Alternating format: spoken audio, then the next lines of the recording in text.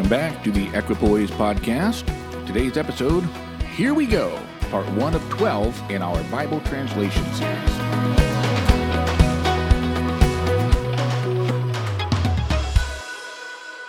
Today we're finally opening up the can of worms known as the Bible translation discussion, or more specifically and practically speaking, the King James only controversy. Before we jump into any real discussion on the issue, I want to share with you why I'm doing this mini-series. After all, one of my most trusted friends said I really shouldn't make this mini-series since it likely won't change any minds and only give folks more fodder for the rumor mill. And he has a point. My most passed over topic so far on the podcast has been my mini-series on alcohol.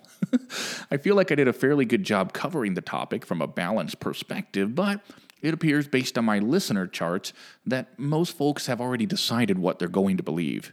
But here's the thing.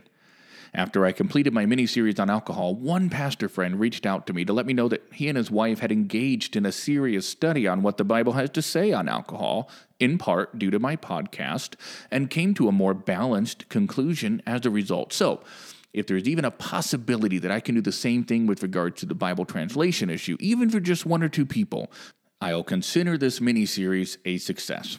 Okay, so here we go. Why is this discussion important? What's really at stake here? Well, a lot, to be totally transparent with you. If I could say it in a nutshell, my motivation for wading into the often muddy waters of this discussion is an unswerving dedication to the truth.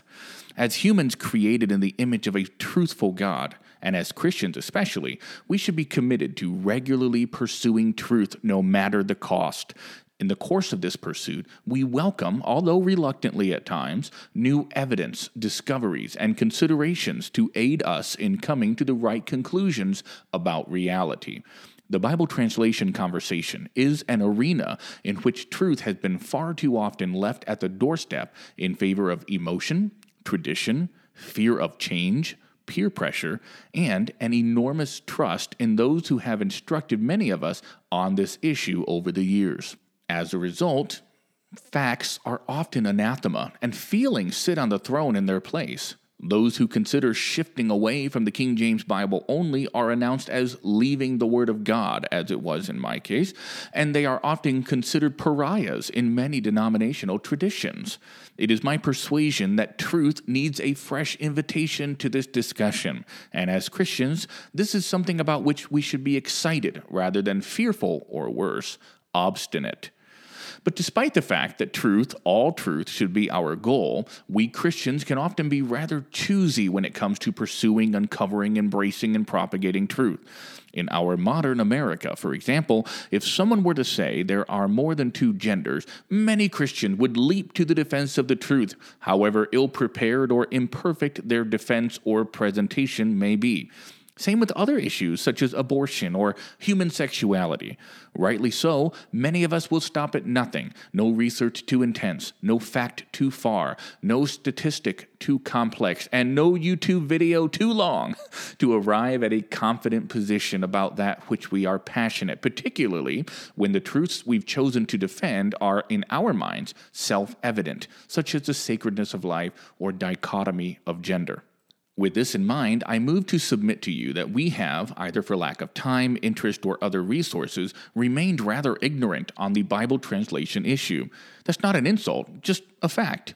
I'd guess that most of us know more about our favorite sports team's roster than the history of biblical translation. I'm not slamming us for that, but I mention it because, in my experience, our relative lack of knowledge on the biblical translation issue does not seem to prevent many Christians from getting quite passionate and even upset about a topic in which they personally done very little research.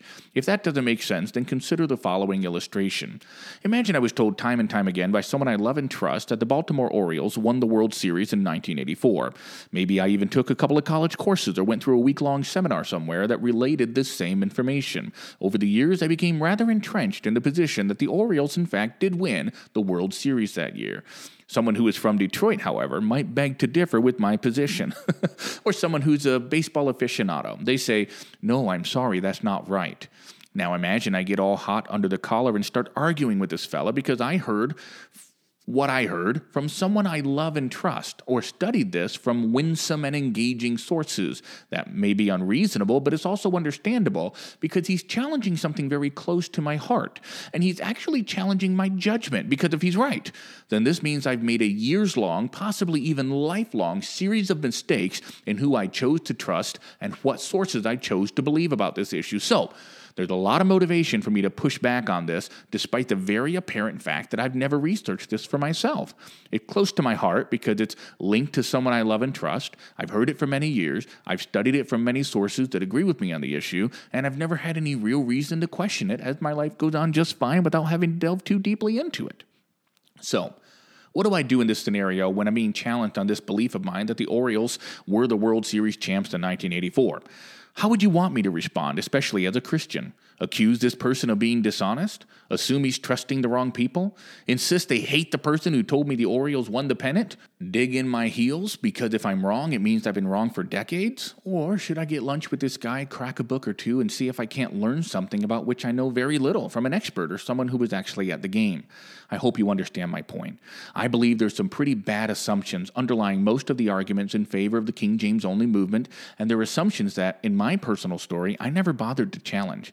And when they were challenged from without, directly or indirectly, I responded like the fella in the illustration, or like you might be responding right now. I got a little bit defensive, or maybe worse, because something I believed my whole life and was strengthened by a college course or three was being assaulted. And since the Bible is so foundational to my faith, I actually got the sense that my faith was being indirectly challenged. I, like many other King James onlyists, was concerned that if I wasn't correct, all that was left was confusion, inconsistency, and error. And I was wrong. I had created an idol of what I believed about this issue, and it had grown tendrils and vines around my faith itself. To tear down this grove was to tear down my faith. And so I created a boogeyman of this issue and inadvertently vilified or antagonized the intelligence of those who disagreed with me on this. But I submit to you that it's time to kill the boogeyman. And I promise you that we can remove the cancerous tumors of the many falsehoods embedded so deeply in this topic without eroding the bedrock of our faith, which is in Christ Jesus the King. And it's high time that we stop being vitriolic, slanderous, or stubborn about this. Those are evil things, and they're far more sinful than any translational option could be. Lastly on this, Tyndale's vision was that the Bible be translated out of the High Church Latin into a language that was spoken commonly among the people.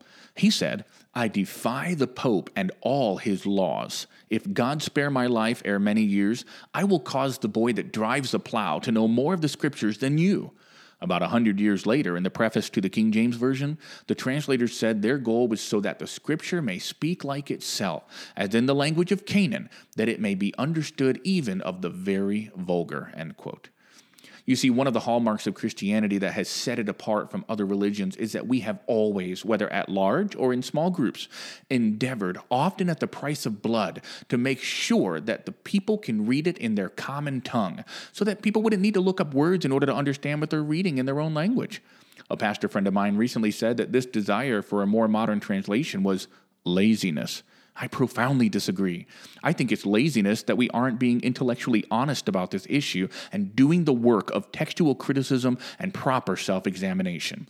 I maintain that it's really quite tragic that the art of biblical translation seems to have come to a sudden, needless halt for reasons that, if properly examined, are insufficient to justify the cessation of God's work of translation of the Bible into the language of the plowboy.